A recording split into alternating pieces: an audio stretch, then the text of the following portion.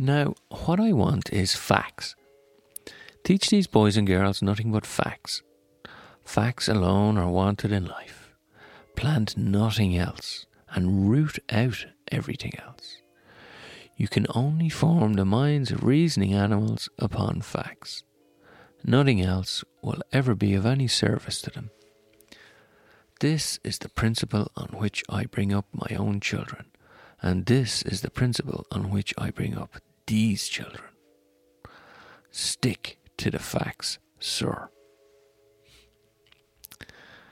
So that was the opening paragraph from Charles Dickens's great satiric novel, Hard Times. I'm John Fanning, and this is the Create with John Fanning podcast. How's it going? How are you all doing out there? I hope you are all doing well. So this is episode 6 of my series of episodes on imagination and creativity, based around my book, Create.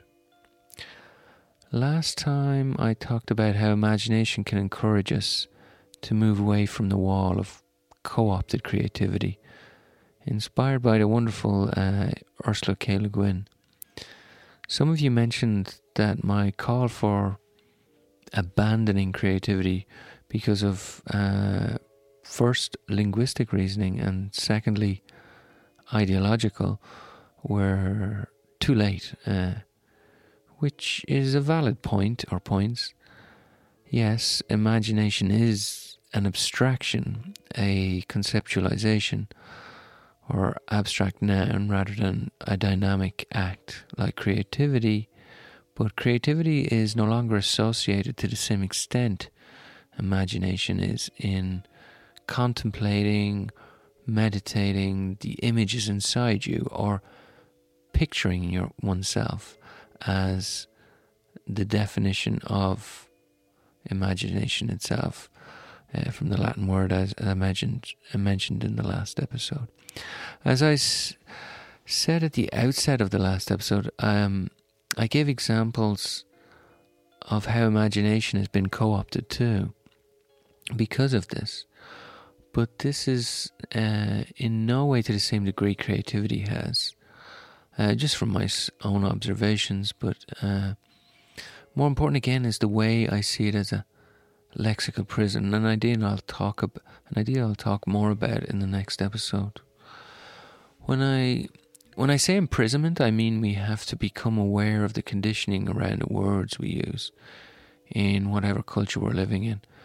Creativity has cross cultures, but it is far less a meditative act than imagination is, especially in the sense that the Romantics or Blake or Le Guin meant. Imagination's being captured or trying to be captured by corporations, but it is freer to me, a word that envisions more a part of the act and process of creation. You could say it doesn't matter what you call it, but it does. I quoted the wonderful Stefan Hessel in the second episode, to create is to resist is to create. The machines will gobble words to their ends, but we have to resist them. We have to create a new understanding of our words so we're able to use them to our ends, not to the ends of the machines. As a friend just wrote to me from Australia, we have to reclaim the word creativity. But to reclaim it, we must first understand that what it has been turned into, and find a new via media or a new word. To me, that's imagination. To others, it may be something else. What's important is the realization that to create is to resist, and to resist is to create.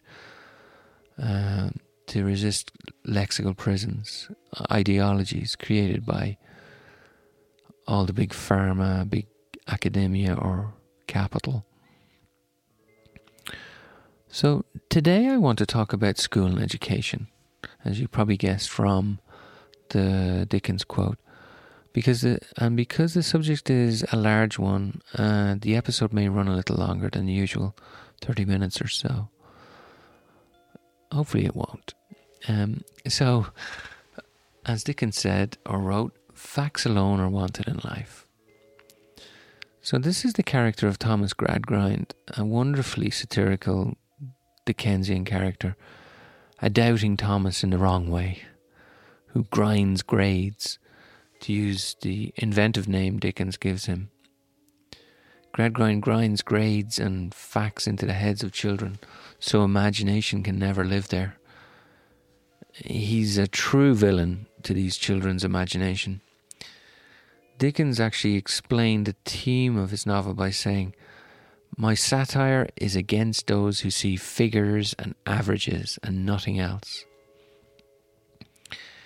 Even though the book was published in 1854, it's still relevant today. And there's a wonderful oil painting by a Swedish artist, Peter Tillberg, which was done in 1972, which also reflects this uncreative Gradgrind worldview. I'll put an image of it on my website under this episode. So the painting is called "Will You Be Profitable, My Dear?" And it depicts 27 students facing us, sitting in really uncomfortable wooden desks with almost nondescript faces in a grey and very depressing schoolroom, waiting to be taught. Trying to imagine any child in that painting being allowed to have a creative imagination is, well, unimaginable. It's as if the energy's been sucked out of them, out of the whole drab room. And the problem here is this is where we want to inspire kids. Even the lights hang down like lost balloons, imprisoned in the ceiling. All the pictures on the bulletin board tacked up on the left are in these precise rows, just like the precise, perfect rows of desks. The children seem more like the lights and pictures, imprisoned and tacked into place. What could have been an opportunity to inspire imagination and inspired learning has become rote facts, as in Dickens's novel. So, how many of us remember our classrooms in straight lines, where we sat bored out of our minds most of the time because of all the uninspired facts being dished out to us? Unlike schools like Exeter in New Hampshire here in the States, as well as many others, where the collaborative circular table of, say, the Harkness method is not simply for preschoolers. This image of education is completely different. Instead of all the children facing one person, each one perhaps suffering anxiety over unfinished, misunderstood homework or some impending exam, at the round table we have teachers and students facing each other, inclusive, having a conversation, creatively looking at learning and promoting inquiry and inspiration instead of trying to dismantle it by regurgitating these dead Gradgrindian facts.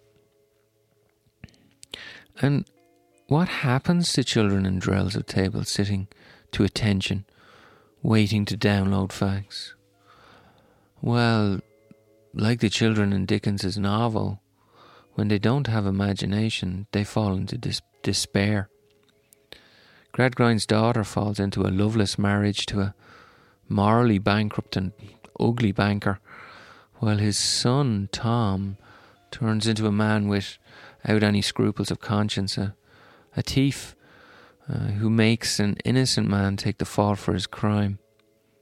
So, witnessing the degradation and downfall of his children, Gradgrind realises that his own misguided principles have ruined their lives. Similarly, in an interview, the Irish writer Alice Taylor had something to say about children and the imagination. She said, "The glory of childhood. Children have their own magic. I have my own grandchildren and I see the older in in their eyes about the wonder in their eyes about things. It's great that children would have time to be children. We have to give them time to be children, not to cram their lives with too much activity. I don't mind them being bored. I think it's good for them to be bored. They start exploring, then, poking around and using their imagination. I think that's our greatest gift, our imagination. As Blake said, imagination is evidence of the divine. So, people are educated to stay in the box. Society's educational system is based on this broken model, that of the mathematical mind created during the utilitarian industrial revolution Dickens so wonderfully satirizes in his novels. The American author, activist and intellectual Noam Chomsky, in his book based on a really good documentary of the same name, Requiem for the American Dream, talks about what he calls the 10 principles of the concentration of wealth and power. One of them is Principle 2, shape ideology, and under it the subheading of education and indoctrination, where he says the following. There was an article in the New York Times quoting some doctors who give drugs to children in impoverished areas to try to improve their performance, knowing perfectly well that there's nothing wrong with the children. There's something wrong with the society. In fact, the way they put it, we as a society have decided not to modify the society, but to modify the children. The article he refers to was published in the New York Times by Alan Schwartz on October 9, 2012, and it's called Attention Disorder or Not, Pills to Help in School, and makes for some disturbing reading, especially a bit where Dr. Ramshesh Raghavan says, "We as a society have been unwilling to invest in very effective non-pharmaceutical interventions for these children and their families, and we are effectively forcing local community psychiatrists to use the only tool at their disposal, which is psychotropic medications." So, leading contemporary educational philosophers are asking many questions. One of the most important being, do skills kill creativity? That's actually the title of Sir Ken Robinson's inspiring TED Talk from back in 2006, where his talk makes an entertaining and profoundly moving at times case for creating an educational system that nurtures rather than undermines the imagination and creativity. People are listening to him too. The video has been viewed over 63 million times. I'll leave an embed to it on my site for this episode notes. There's a part I love in his talk where he says, "Life is not linear. It's organic. We create our lives symbiotically as we explore our talents in relation to the circumstances they help to create for us. But we have obsessed with this linear narrative, and probably the principle for education is getting you to college." So his point is that we need to bring a learning revolution to the educational system, not try to put bandages on a heart attack, basically. A whole new system needs to be created, not one that caters to bandaging the many negative symptoms of what is wrong with the old system that even Dickinson's characters lived in. It needs to be more in keeping with what the word school actually means, which comes from the Latin and Greek roots, leisure time. In addition to gymnasium, the training of the body to create a virtuous young person. And of course, Robinson advocates for an educational system based on creativity and the imagination. So, another wall to creative education is the contemporary advent of helicopter parenting to today we're reacting to situations and parenting based on a 1 or 2 or 3% risk of something happening. It's kind of mad, but why is this?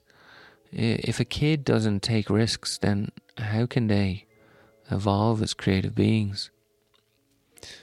When I was a kid jumping ditches in school and through the fields, isn't that a wonderful colloquial verb? That's actually a verb that Irish writer I just mentioned, Alice,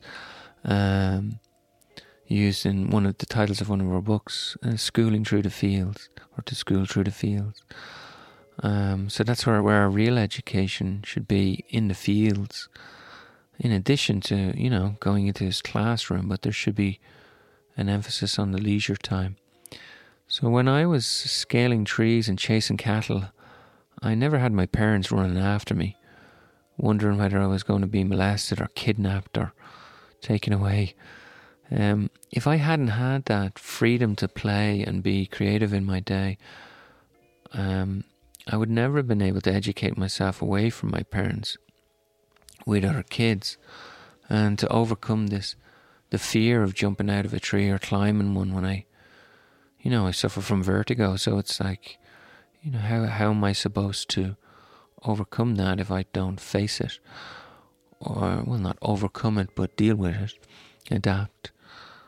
Or to get back up after being nastily fouled playing Gaelic football. Or if my parents were there all the time, I would have probably stayed on the ground crying, looking for attention, instead of getting back up and going after that ball again.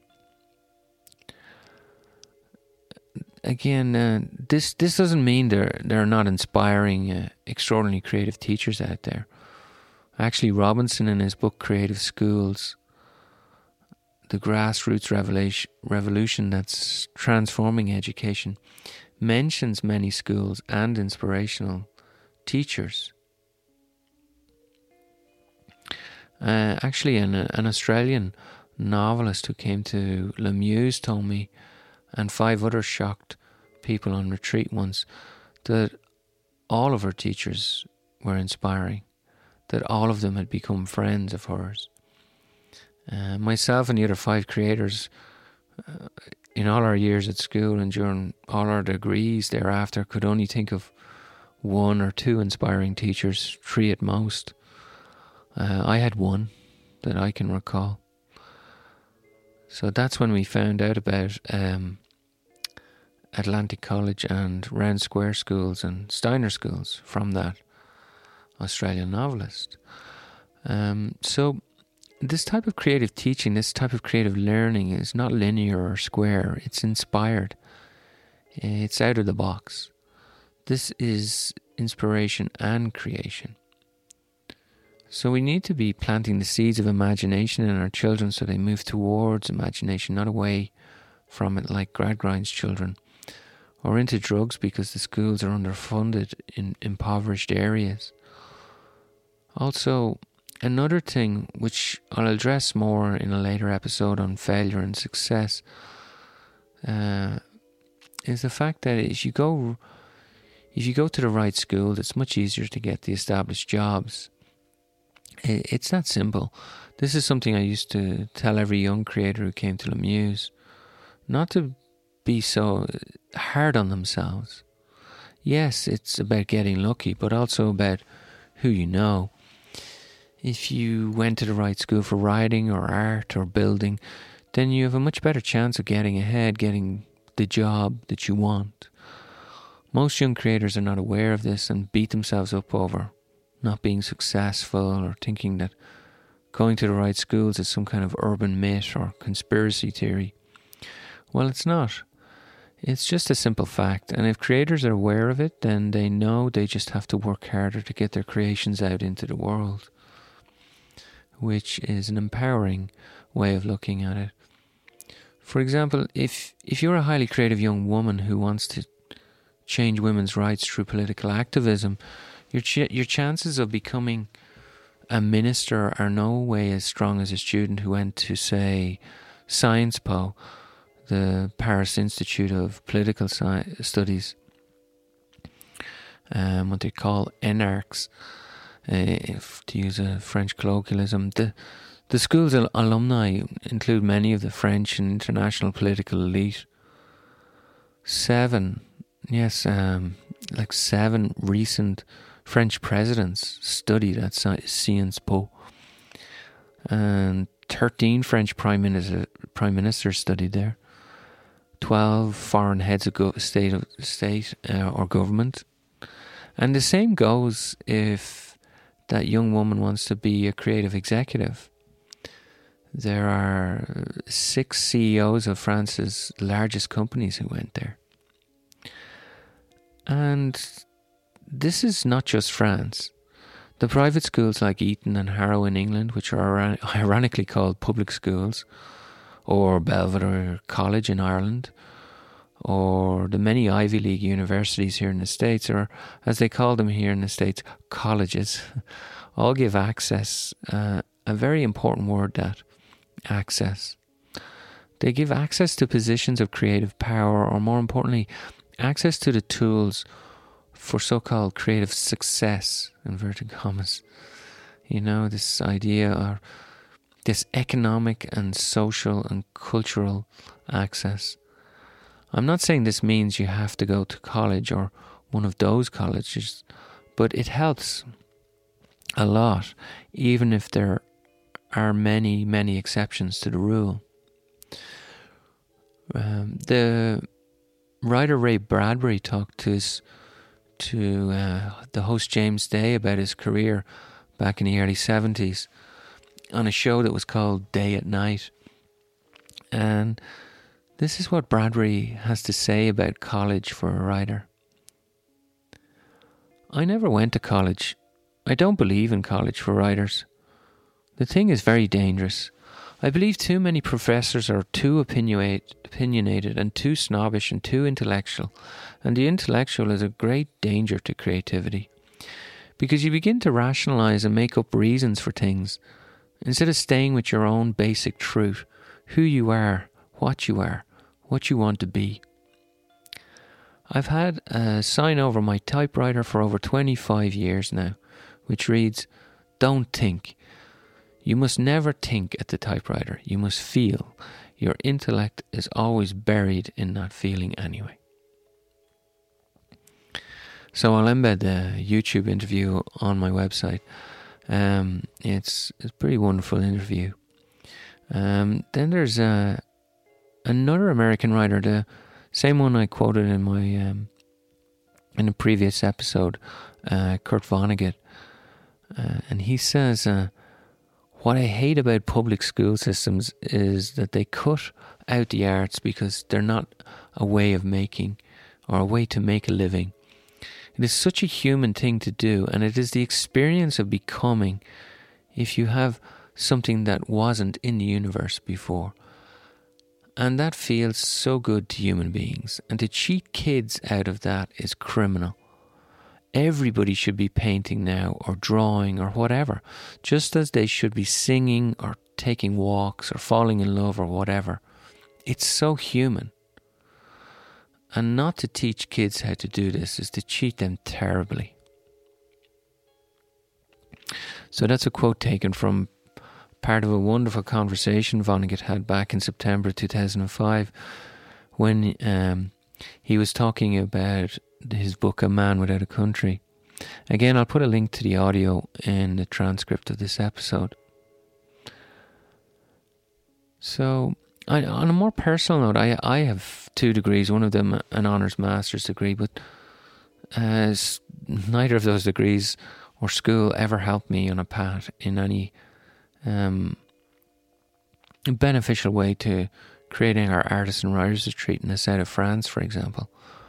Or it never helped me write novels. And they never helped me create a podcast. After secondary school, I went to the nearest place I thought you could learn how to write, which is university. However, Ireland in the 90s was not the place to study creative writing. They had the University of East Anglia over there in England, They had the whole creative writing cottage industry in America here. But Ireland, nothing, not one course. So what did I do? Well, I studied English, of course. Wouldn't that help me write? Studying Shakespeare, novelists, poets? No, it was a nightmare. Hermeneutics, cultural materialism, post-structuralism, new historicism. Isms polluted my poor head like Gradgrind's children. And every time I wrote an essay, it had to lean towards that specific lecturer's political ism. It was about as creative as hitting your head off a concrete wall. And then when I did my degree in Greek and Roman civilization, Marcus Aurelius, one of my favourite writers, was never mentioned. Maybe I missed something, but I never even remember a footnote where the man was mentioned. It was only later, 15 years after my degree, that I discovered his wonderful meditations. Then the movie Gladiator came out. So if you remember the old king, he was Marcus Aurelius. That's when I realised how incompatible my education was with actually educating me about creativity or the imagination, or what inspires me. After 2 degrees, I went directly into the service industry where, surprise, surprise, I learned nothing about writing again. So, how many teachers do you, during your whole educational experience, really inspired you? I mean, someone who took the time to really care and help you understand what it is you're on this planet for. As I said before, personally I had one for 1 semester. And over the last 2 decades, I've asked that same question to a lot of creators, and they'll say anywhere between 1 and 3 teachers. And as I mentioned before, that lady earlier who went to Atlantic College, she's an aberration, but wouldn't it be wonderful if the education she received was the norm? And some of the writers and artists who go to La Muse are also secondary school teachers. On one retreat, we actually had 6 teachers from 4 different continents. And 2 of them had jobs creating the new curriculum of 2 different subjects in their country. And I asked them if they had watched Ken Robinson's TED Talks. I thought everybody had seen it. And they didn't know who he was. And I asked them what they thought about the United World Colleges or Round Square Schools or Steiner and this stuff that's connected to all of those forms of education. And they hadn't heard of any of them. So this scared me, and because how can there be so much passionate discussion about issues in education that don't make it into schools? If I, just some guy living in the middle of nowhere in the south of France, seem to know more than career teachers about what seems like vital stuff in regard to the philosophical stuff or philosophy of education and how important creation is for children, it's no wonder the system isn't changing. And so don't get me wrong, these teachers were wonderful people, and they love what they do and are inspired by what they do. But if they're the experts and they're the ones writing the curriculum, well then that worries me. But the problem itself is not the teachers, it's the educational system or systems.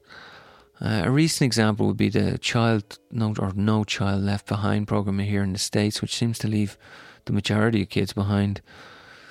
Because of it, over 70% of the school districts in the States have gotten rid of or cut back on their arts programs. Schools teach for testing, not learning. And if the system doesn't empower creative teachers, how are they supposed to help motivate children to be imaginative and to think imaginatively?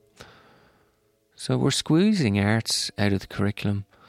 You know, over in England, it's the same. The governments want core subjects, or what they call core subjects, the EBACC or sciences, English, maths, a language, geography or history as compulsory for secondary school teachers or kids. And this decreases access to dance and art, music, drama. In America, there's the same overemphasis on core science, technology, engineering and mathematics, what they call STEM subjects.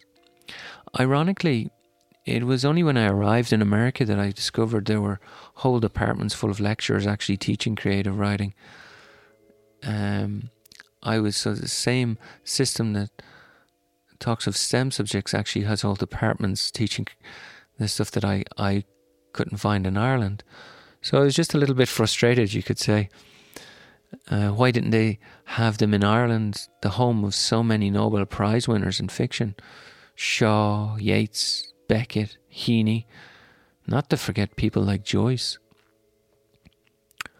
So our aptitudes are completely different from those to the person sitting beside us in a classroom or in a lecture hall. The educational system doesn't cater to that, though. Never mind that, if you get 10 people into a room to learn something, all of them will not learn the same way. Isn't that a creative opportunity, both in how we teach and how we learn, to harness an imaginative way forward? But it doesn't seem to be what is being adopted. Also, if you think because you were bad at school, then you're not alone. There are so many creative people where school was just not a place they excelled. At school, Rodin was described as the worst pupil. He applied to France's most prestigious art school, the École des Beaux-Arts, but was rejected 3 times. And even his own uncle called him uneducable. And then there's Beethoven. He was awkward with the violin and preferred to play his own compositions instead of improving his technique. His teacher called him hopeless as a composer. And Steven Spielberg was rejected by the University of Southern California School of the Cinema Arts, not once but twice. And Louis Pasteur, the father of microbiology, was a mediocre pupil. He has an interesting story. He preferred fishing and sketching. And in 1841 at the Collège Royal de Besançon, he failed to get his degree in science with special mathematics. He finally got it in 1842 from Dijon with a bad grade in chemistry. Again, he failed the entrance test for the École Normale Supérieure in Paris in 1842. And it wasn't until 1844 that he actually succeeded. So basically, by citing these examples, I'm just saying that don't let education or schooling be a wall away from imagination and your creation. For the most part, education doesn't teach you creative intelligence, how to create what you want to create. You want to create, you want to educate yourself in what you want to create. Well, the best way to do that is don't give up. Learn by doing. So, thanks for listening. I started with the wonderful Mr. Dickens, and as usual, I'm going to end this episode with an Irish proverb. This one literally means, heavy is the load of ignorance. Or in English as opposed to Irish English, ignorance is a heavy load. So it goes, Is trom an tulach an tlolas. Is trom an tulach an tlolas. So as I say every episode, this podcast is supported by you via the Patreon page. And if you want to support it, go to patreon.com/John Fanning. Patreon's Patreon, where you can get the episodes early and ad-free access. And if you can afford it, you can give me enough for a pint or a cup of tea. And if you can't, that's fine too. Just subscribe to it on iTunes, because that's how it goes up the charts. And leave a review on iTunes if you can, even just a couple of words, so the listenership grows. So thank you, and thanks for listening. If you're looking for more episodes, you can just go to my website. It's johnfanning.me under podcast, or go to iTunes and any of the other places. And you can get my social stuff off my site too. So it's been great sharing stuff with you today. Hopefully it was in some way interesting. So until next time, take care out there and be benevolent when you can. Slán live agus Ganari an Báthar live.